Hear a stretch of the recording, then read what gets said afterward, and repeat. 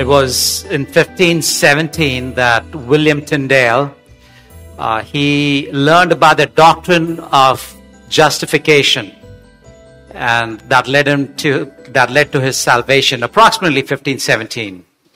And he read this through the Greek translation that Erasmus had written of the New Testament. And about 100 years ago, Constantinople had fallen to the Arabs, and the Greek scholars had taken these scholarship and parchments across to the West, and in the West there was nothing at that point. And so, in fact, this movement really helped the West, and along with that came this Greek translation. It was also the printing press that was invented at that time, about 100 years before William Tyndale. And so he only thought it right that the scripture be translated into English. But there was a law called the Constitutions of Oxford. The Constitutions of Oxford forbade any reading, listen to that, any reading or any translation into people's language, which is English, that they would be even put to death, that only the ecclesiastical order, only the church clergy could do that. And so he persisted. And there was one clergyman who said, what are you trying to do? We're better off without God's laws than the popes. That they prefer to have the Pope's encyclicals or whatever he says compared to God's word. And this is what William Tyndale said. He said, I defy the Pope and all his laws. And if God spares my life many years, I will cause the boy that drives the plow to know more of the scripture than thou dost. That's old English. And so then what he did, he smuggled himself to Antwerp in Belgium. And there he began to translate the New Testament and then the Old Testament into English. But he was betrayed. And into the hands of the law he was given. He was jailed and then later strangled and burnt at stake. And so the Bible that you hold in your hand has the blood of the martyrs. And this has come to us at great cost. And so yesterday we were talking about the Word of God, the sound doctrine. We understand that there is no hope without God. And we only get to know about God through His Word. And so this morning, as we look into God's Word, as we read God's Word, I want us to understand that it is God Himself who has given us these words in English, translation and all of that, but it's God's Word. So I'm going to ask you in a moment to stand up as we read God's Word, but we are about to go into chapter 2, and chapter 2 is the chapter of discipleship. If you remember, the first session was on Godship. Second was on leadership. And now we're going to look at discipleship. You see, we know who God is. We know the Word is taught. And now how does that get disseminated? How does everybody in the church make that a practical thing? Because it's good to have and understand the truth, but it must be lived out. And that is what we want to see, because discipleship is both taught and caught. That is, it's taught, but we have to see it lived out. And that is how it is caught. So taught and caught. In fact, Walter Henrichsen, he wrote a book. The book was called The Disciples Are Made, Not Born. Right? And we think sometimes that you made a disciple. I confess my sins confess my sins. I told God He's my Lord and my Savior, and that's it. But there's a process too. There's a growth that is involved. And so what we're looking at really is adorning the gospel. That's the title. But I'm going to ask you to please stand up as we read God's word. I'll be in Titus chapter 2, verses 1 to 10. So follow with me, read with me if you want, or if you want to read silently, that's okay.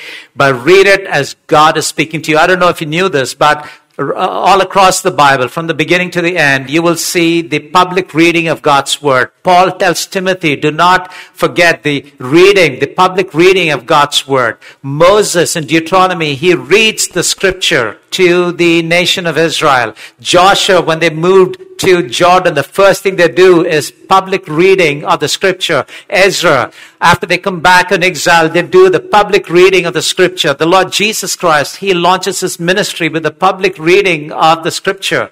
You get to Revelation, this is blessed are those who read aloud this word. And so we want to read aloud God's word. Titus chapter 2, verses 1 to 10. I'm going to read from the ESV. But as for you, teach what accords with sound doctrine. Older men are to be sober-minded, dignified, self-controlled, sound in faith, in love and in steadfastness. Older women, likewise, are to be reverent in behavior, not slanderers or slaves to much wine. They are to teach what is good, and so train the young women to love their husbands and children, to be self-controlled, pure, working at home, kind, and submissive to their own husbands, that the word of God may not be reviled. Verse 6, likewise, urge the younger men to be self-controlled. Show yourself in all respects to be model of good works, and in your teaching show integrity, dignity, and sound speech that cannot be condemned, so that an opponent may be put to shame, having nothing evil to say about us. Verse 9, bondservants are to be submissive to their own masters in everything. They are to be well-pleasing, not argumentative, not pilfering, but showing all good faith, so that in everything you may adorn the doctrine of God, our Savior. Father, we want to thank you for the hearing of your word. Thank you, God, that this word that you gave, which is written down, is the same word that speaks to us. And so, as we were learning yesterday too, Lord, help us, Lord, to understand this in its context. Help us, Lord, to understand the eternal principles that you have for us. Help us, Lord. Father, we pray that we would not just be hearers, but also doers, because in doing your word, we find the joy of being transformed into the likeness of your Son. Thank you for answering our prayers. In Jesus Christ, our Lord's name we pray. Amen. Amen. Please be seated.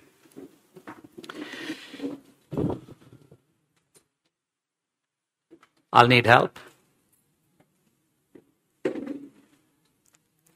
Say it again. Oh, okay. I'll point it here. Okay. Thank you.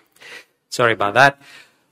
The one thing about what we believe, we've been talking about this, what we believe must be made visible in behavior. What you believe must be made visible in your behavior. We saw the first one. We might confess something, but what we have, this functional belief, is what gets evidenced. And so we want to, therefore, close the gap between what we confess and what we actually believe. And so there's work to be done. And so we ask, how will this be possible? Paul, as he's writing to Titus for the Christians in Crete, he's asking this question. There seems to be no distinction between the Cretans and the Christians there. How do you create this distinction? This distinction needs to be there. And so then he is about to write and say, this is going to happen through discipleship. True, teaching is required, but it's going to be put into practice through discipleship. And then what he gives here, if you've noticed, there is older men, older women, there is younger men, younger women, there is bond slaves, there's also the elder, the teacher, all right? The idea is that of the household of God. Have you heard of this term coming frequently in the word in the New Testament, especially in Paul's writing? He uses the word household. He actually mentions this multiple times, and it's important for us to take just that brief moment to see what it means when he uses the word household. It's a Roman cultural concept. Because there in a household, you had the man, the wife, you had the children, but you had the slaves, the workers, the free servants. It was a complete household. So then there is interactions between them. There is relationship between them. No bond servant would come and say, I've got no work. I'll come, sit at the back, and then go. Right? There is work to be involved, and so there's participation within the household. There's a hierarchy of responsibility. I know you guys call it also this distinction between who is part of the CBF and GBF, the members, and those who are visiting, and we want them to become part of us. Yes, but it's those who are part of us who take responsibility. They will go, and it's like when you have guests at home. They don't wash the dishes, right? If they offer to take the plate and go in the kitchen, you would say, no, leave it there. We got somebody to help. And then you go in and clean it. Or you tell your husband. But the guests don't participate in the activity of the household. And so what Paul is so masterfully doing is bringing this idea of household. He speaks about it in Colossians. He speaks about it in Ephesians 6 times. There are these instructions in different parts. He brings this idea of household. So the moment they hear the word household, they understand that there is participation, there is part that is expected. And then in 1 Timothy chapter 3, verse 15, we'll see how he calls it, that I'm writing this to you so that you may know how to behave in the household of God. Right? There's a participation that is happening here. And so when you also think about the household, then discipleship is not just sitting here listening as you sit in the pews and then going away. It's a household, which means you don't really get away from your household. You leave from here and you stay part of the household. It's a week on, a day in and day out interaction. There's participation that is not just a Sunday morning, hour and a half or 2 hours or whatever time you meet, but it just seeps into your life. That is the idea of the church. God is not trapped in this. Did you know that? God is not trapped in this building, and once every Sunday you come and you say hi to him or worship him or whatever. He's not trapped here. You don't come to the church. You are the church. You know that. And so if you are the church, how can you not be the church during the week? That is where this idea of discipleship comes in. It's a concept which is unique to Christianity. And unfortunately, when salvation is presented to us, we are only given the first part of justification. You confess your sin, your sins will be forgiven, and it just, that's it.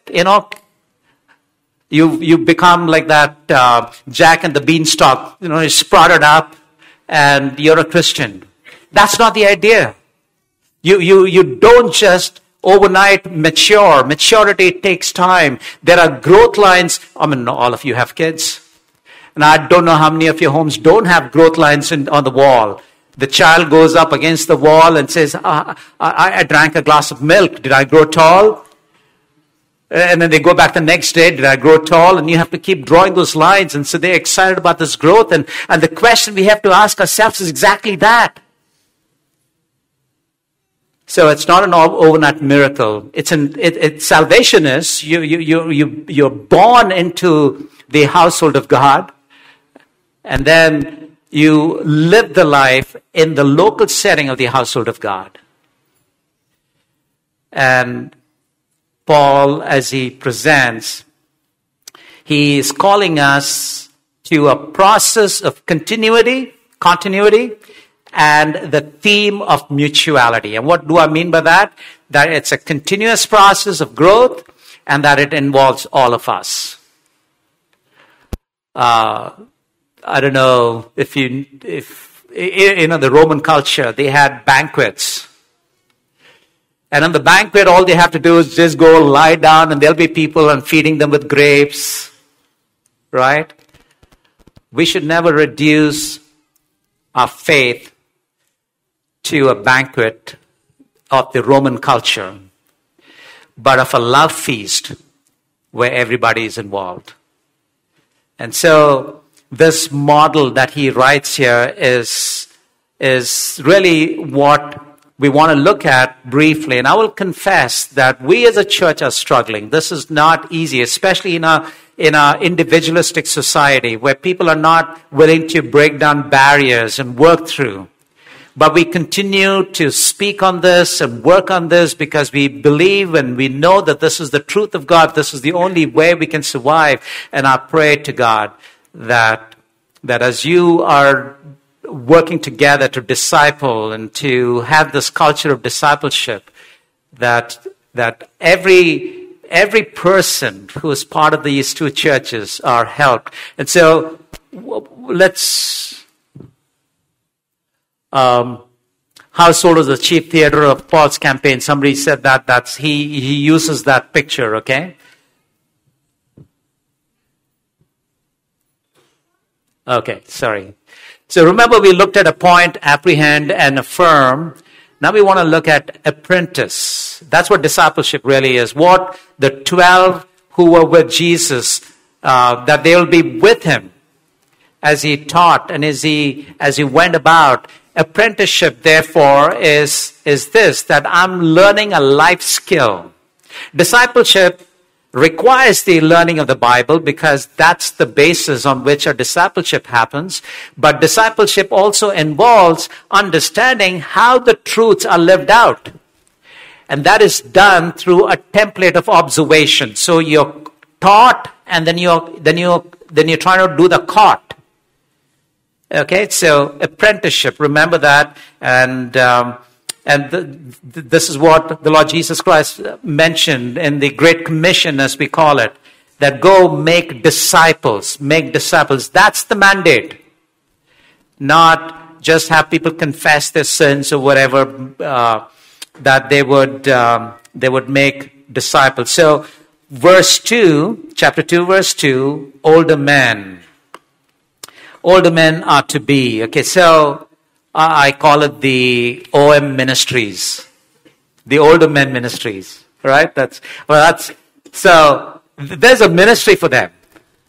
And so what is the expectation? The expectation is that they are mature or sober-minded. They're dignified. They're sound in faith and doctrine. They express love. That love is the word agape. Agape is the love for others, the selfless love. So there's an expectation that they are that. And then there's perseverance. Perseverance is doing the right thing even when there's no evidence that's making a change. You keep doing it. Keep doing it. It's the long road of obedience. That's perseverance. That's an expectation of the older men. Because they are now creating this template for the younger men to look up and say, now I see the correlation. I see this was taught. Now I see this is how it's lived. So then there's a problem if we don't live like that. Older men. And being older men, I think it starts at 18, right?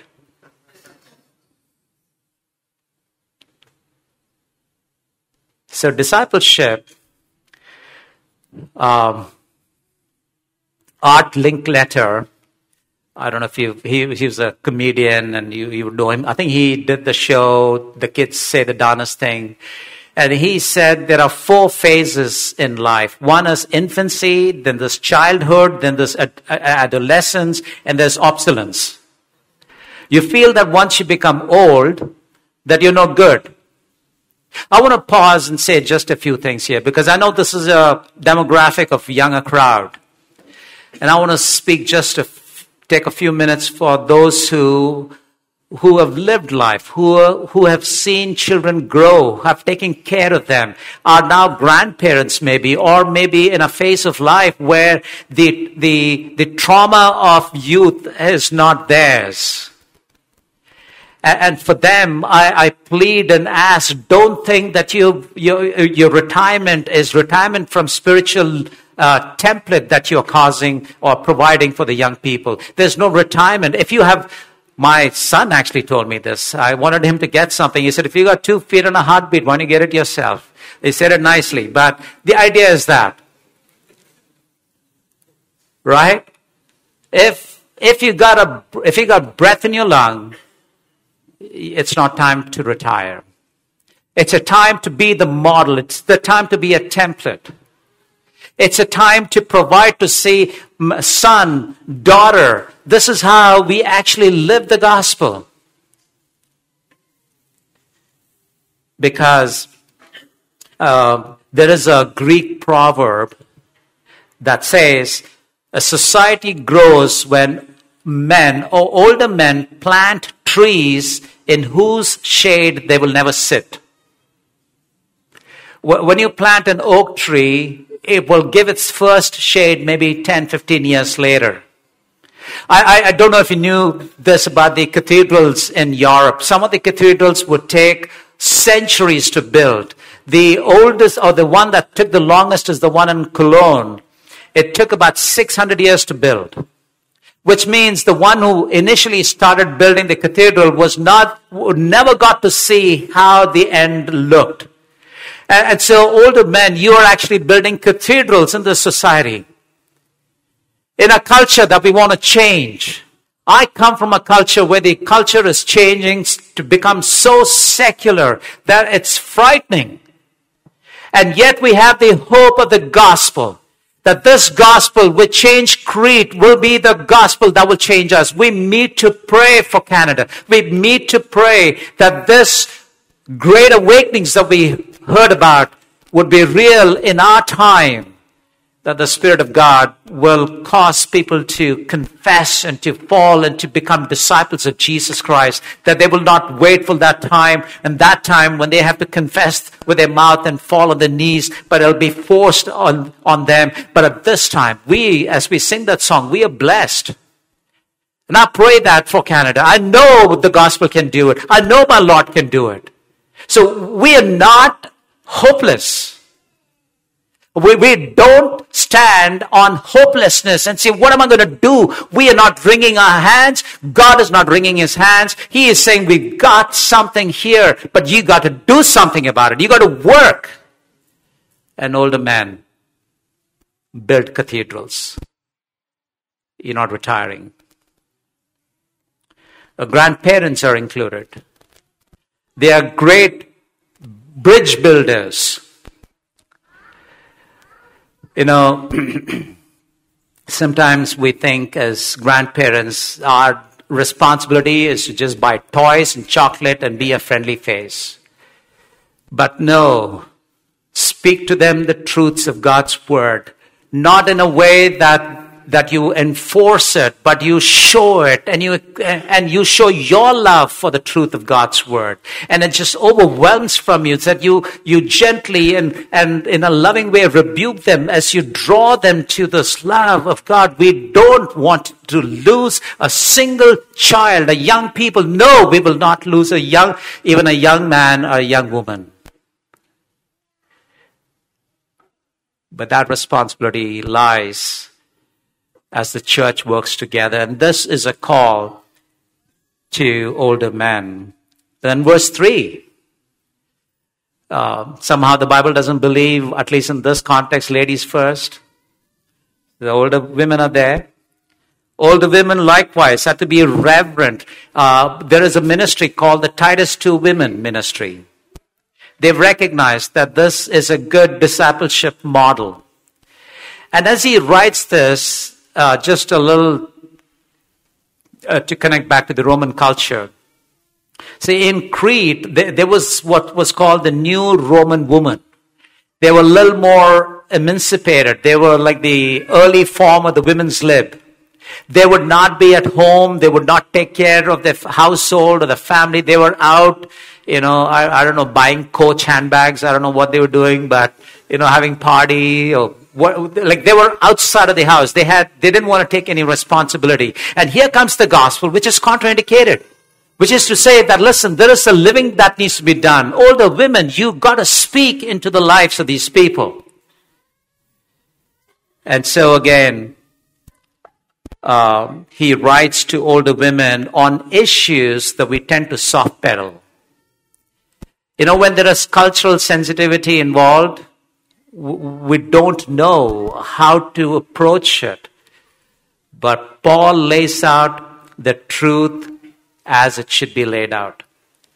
That they are to be reverent in behavior. We'll come to that. But just let me quote. It's a long quote, but I'm going to read to you, but I think it's worth it. We have bought into the notion that older people have had the day of usefulness and not to make way for the young. But the principle here is quite the opposite. With age and experience come wisdom, and many older women have discovered secrets of godly living in relation to their husbands, children, and neighbors, and in their workplace that can save younger women a lot of unnecessary grief. And when the unavoidable trials come to the young women, who better to guide her through than an older sister who has been through it before?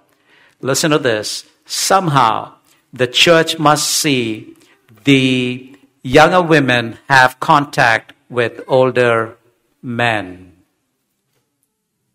Women, sorry. I was starting to see some of the notes that I had there, but I thought I could do it in autopilot, but there it goes. The church has a responsibility to help the older men and the older women frame words, or if I can use the corporate term, train the trainer. Church does the train the trainer for the older men and the older women on how they can disciple. Because some of them have no clue how to share their experience. And probably that's where the church comes in, as the leaders will come in and explain and put it together. But there is this responsibility that is given to them. And Titus 2 is a beautiful example where women's ministry is highlighted. It gives legitimacy. It gives these limitations. They are the mothers of Israel, the mothers of the church, as it were. This beautiful idea that they can teach. Now, this teaching is not the teaching with the uppercase T, which is what the elders are responsible to set the teaching of the church. But they are the ones who, with the small t, they might teach in Sunday school. They might teach the younger women, disciple them. They may be teaching at home, but they are teaching nevertheless. And so they are called to teach. And there are 7 responsibilities laid out here. And what they need to do.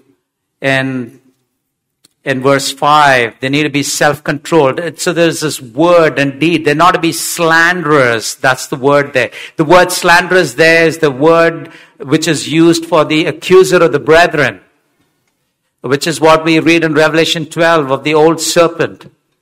So when you slander somebody, when you say ill of somebody, you're actually slandering, you're accusing the brethren and the sister. I think you didn't get that. That was supposed to be the dad joke. I don't know who was giving the dad joke. Brethren and sisters, but okay, that's all right. But the idea here is also that habits of speech are a spiritual qualifier. If you read 1 Timothy chapter 3, where Paul is writing to Timothy about the qualifications of the leaders, he says how you use your mouth, how you speak, how you use your tongue is actually a disqualifier if you don't use it properly. And here again, we see that there ought to be slanderers. Tongue is the hardest member to control. And And why does Paul write specifically to the women about this? And I think that's a good question to ask, right? Because I think women are more in touch with their emotions. Men are like the styrofoam cutouts. They got enough emotion as much as the cutout has, right? But women are in touch with their emotions and they're able to express it. They can use it in a good way or they can use it in a bad way. They can use it in a sharp way or they can use it in a soft way. And so Paul writes and says that, hey, this unique gift that you have where the emotion and your words can be put together. You ask any teenage boy, what did you do? Nothing. Well, he's not able to express. It's not his problem. You know what I'm talking about. Right? But that's what it is. Think about it. And so women are called to use how they speak in a good way. And it says, not slaves to much wine. And this is addiction to anything. We might take pride in the fact, when we were asked, how many of you had wine last week? No hand went up. Either they didn't want to confess, or you don't really drink. That's okay. We take pride in the fact that we don't drink, but we forget there are other biblically forbidden things that we do. We're almost addicted to. So we're going to be careful. These are ones who place themselves daily in God's hands, saying that, like the song we sang, this, I'll lay me down, so that God can use your life to shape the life of others. A life, in chapter 2, verse 5, it says, a life that will not give cause for the word of God to be blasphemed. That's a very powerful word, isn't it? Then in verse 6, for younger men, just one line, but very powerful. I'm going to read this to you in the Amplified Version. It says, younger men are to be self-restrained and to behave prudently, taking life seriously. A life on the inside that matches the outside. Whew, younger men. I think COVID was only a visible evidence of the mask that we've been wearing at church for many centuries. We have a life on the inside, and we have a life on the outside. We have a life that we play regularly during the week, and there's a life that we put on. We come to church. And so the urge is to make it one and say, this life that I lay me down would be a life that God is pleased with. It's not worth, like Moses would say, to enjoy the pleasing pleasures of sin. Sin will give you pleasure. It does. But it's only a passing pleasure. It's not worth it. And so having said that, he moves on to the teachers and the elders. He's writing to Titus, and that's the fifth one that we were looking at. Sorry, I didn't put that. Okay. But this is the fifth one, the apply. How does the church leader now apply and help? He's like the overseer of the household of God, as it were. So, because this expression, as goes the elder, goes the church. So much responsibility on the elder. Right? And so they have expectations. In verses 7 to 8, what is it? In all respects to be a model of good works. A model of good works. That they're template for life. So that as they see the life of the elder, they're able to again see that this is how the gospel correlates to life. We live, the word there is tupos, or the pattern, like a mold. They give this mold. We live in a time where people know everything. They know more than the elders. We know more than the parents. So we think, what am I going to learn from him? What am I going to learn from them? We are discipled by Google. Anything we need, we look up Google. Right? I mean, I guess, or you might listen to other speakers in other churches or whatever it is, right? And sometimes we don't have the discernment to figure out if that teaching is good or not. And it starts to mess with our worldview.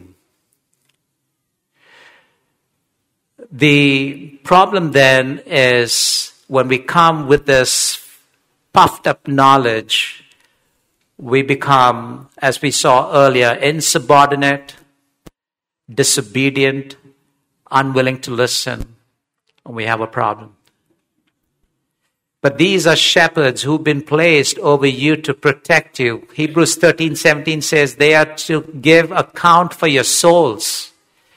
And so as more people come and they recognize the increasing responsibility,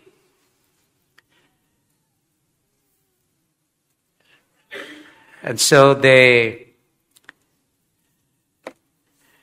as they are careful to live that life of model, we would also have on our part to be listening to them and seeing that being mere humans, yet they are doing it faithfully. I like this. I wanted to turn to Acts chapter 1, verse 1, and I really like that. I suddenly remembered that. So let me read to you Acts chapter 1, verse 1.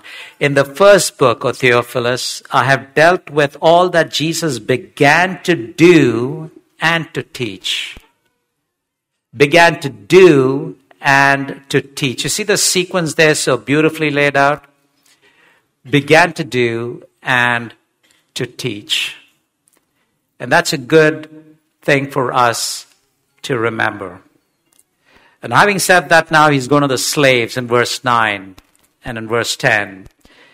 Bond slaves are to be submissive to their own masters and everything. Now, when you look at bond slave, you would say, I'm not a bond slave, so why are you telling me this? But you're an employee, for sure, in the company. But first and foremost, you're a bond slave of Jesus Christ. That is how Paul starts in verse 1, chapter 1, verse 1. Paul, a bond slave, a doulos of God.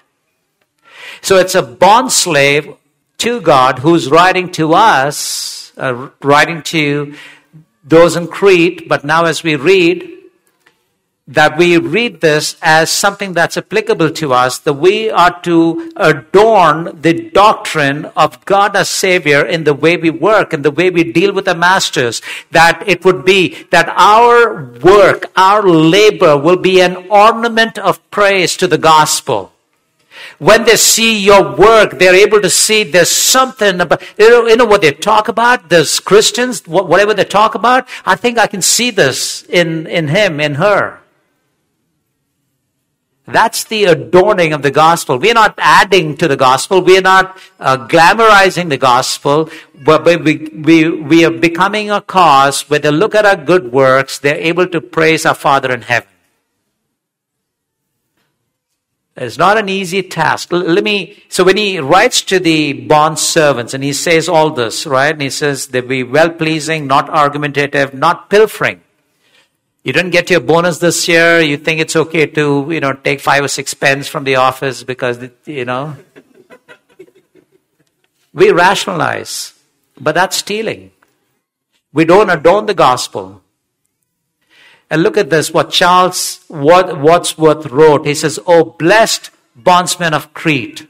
He's writing to the bondsmen. They are slaves who have no write to their own will. And he writes, "O blessed bondsmen of Crete, going forth under the lash and the chain." So they could be chained, they could be lashed, yet with hearts of faith under their burdens and smiles of love amid their tears.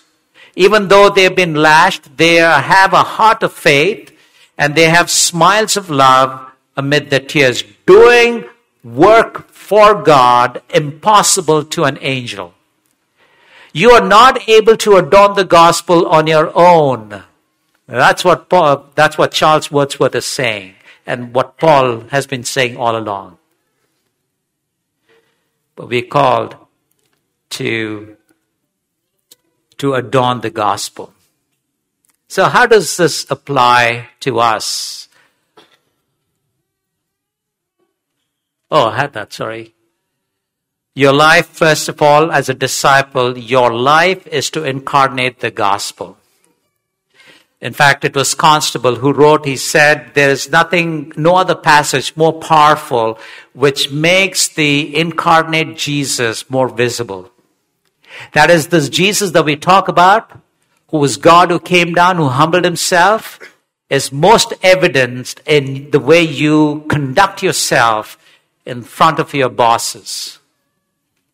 Well, that's powerful.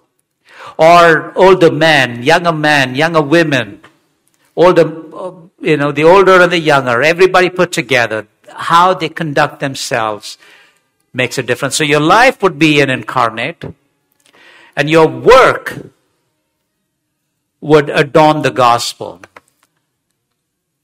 And the word adorn is the word cosmeo. And you got to tell me where did you hear that word before? The word cosmetic comes from that. Cosmeo, cosmetic. It means to honor the word. It means to say that our lives must live up to the advertising. If Paul had Google in his time, he would have said, I'm interested in the Google review of your life. Right? What people have to say about the way you live is important.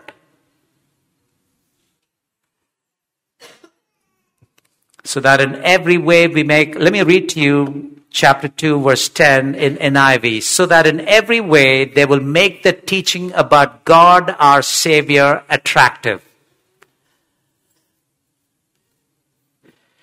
And then we have the third. Your role is to be a discipler of Jesus. The one who passes on gospel life. You see, you become a disciple. Now you become a template for someone else. This is how I did it.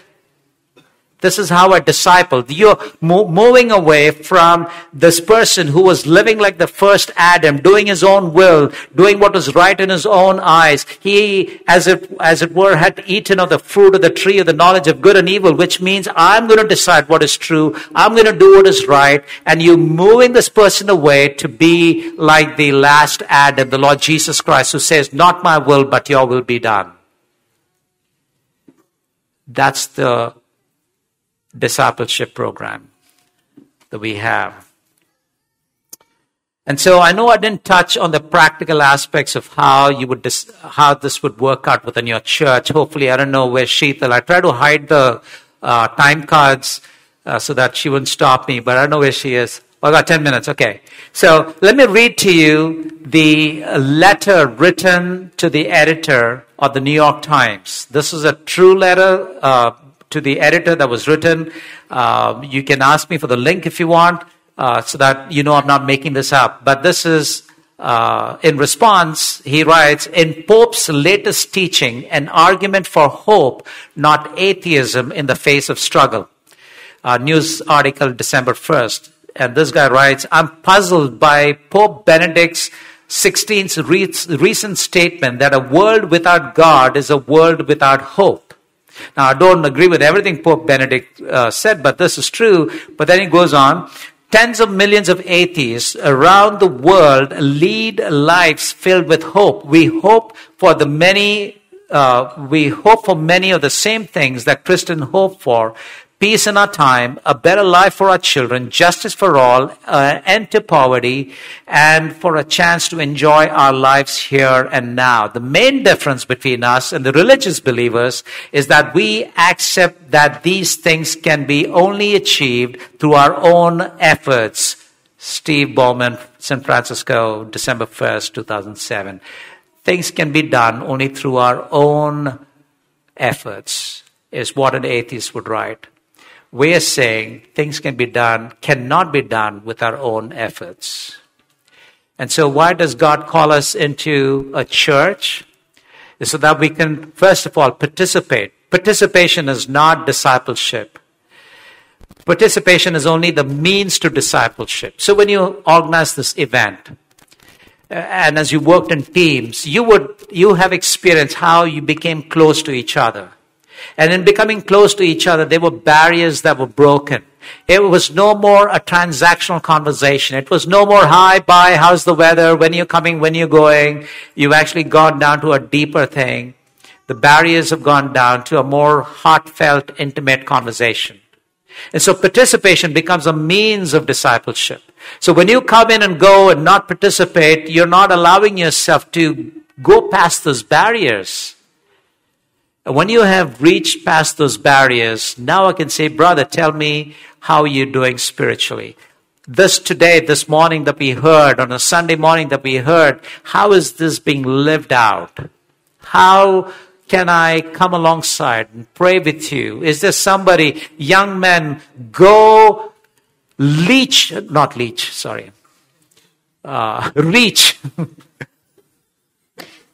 not getting my words today, but go reach out to these older men. And don't let them go. Tell them that, brother, uncle, whatever you call them, I want you to tell me, how did you do this? How did you raise your children? How did you work in this environment? Tell me, I want to know. I want to know because I don't want to have to reinvent the wheel. I don't want to mess up this life. I want to be a good template for my child.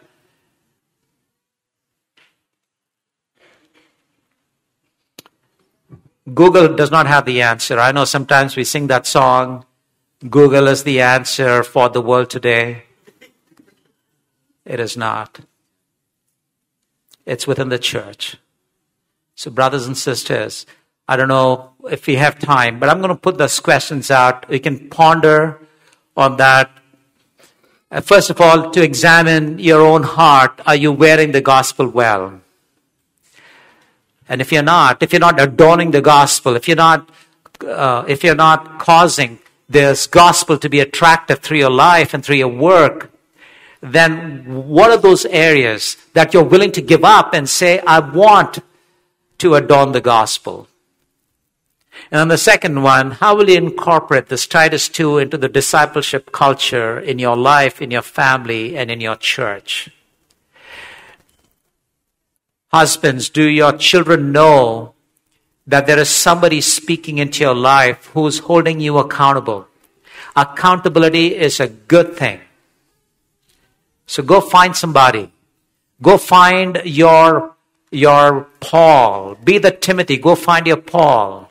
And Paul's, go find your Timothy. And you might need a Barnabas. But this work must continue. And only through the local church. So help us, God. Let us pray. Father God, we are confronted with the truth of what your word must do in our lives. And we know, Lord, that we can do a lot and we think we can do a lot in our own strength, but it will never make for an eternal difference. We have to follow the patterns that you've given us. And so help us, Lord, to have this Titus 2 culture in our church, in our churches across the world.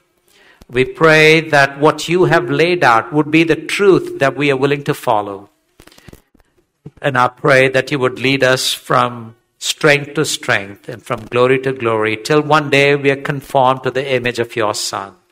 And for that we long, we love the appearing of your Son. And so we thank you for all the heads that are bowed. We thank you, Lord, for the means of the work of grace that's happening in their lives. In Jesus Christ, Lord's name we pray. And all God's people said, Amen.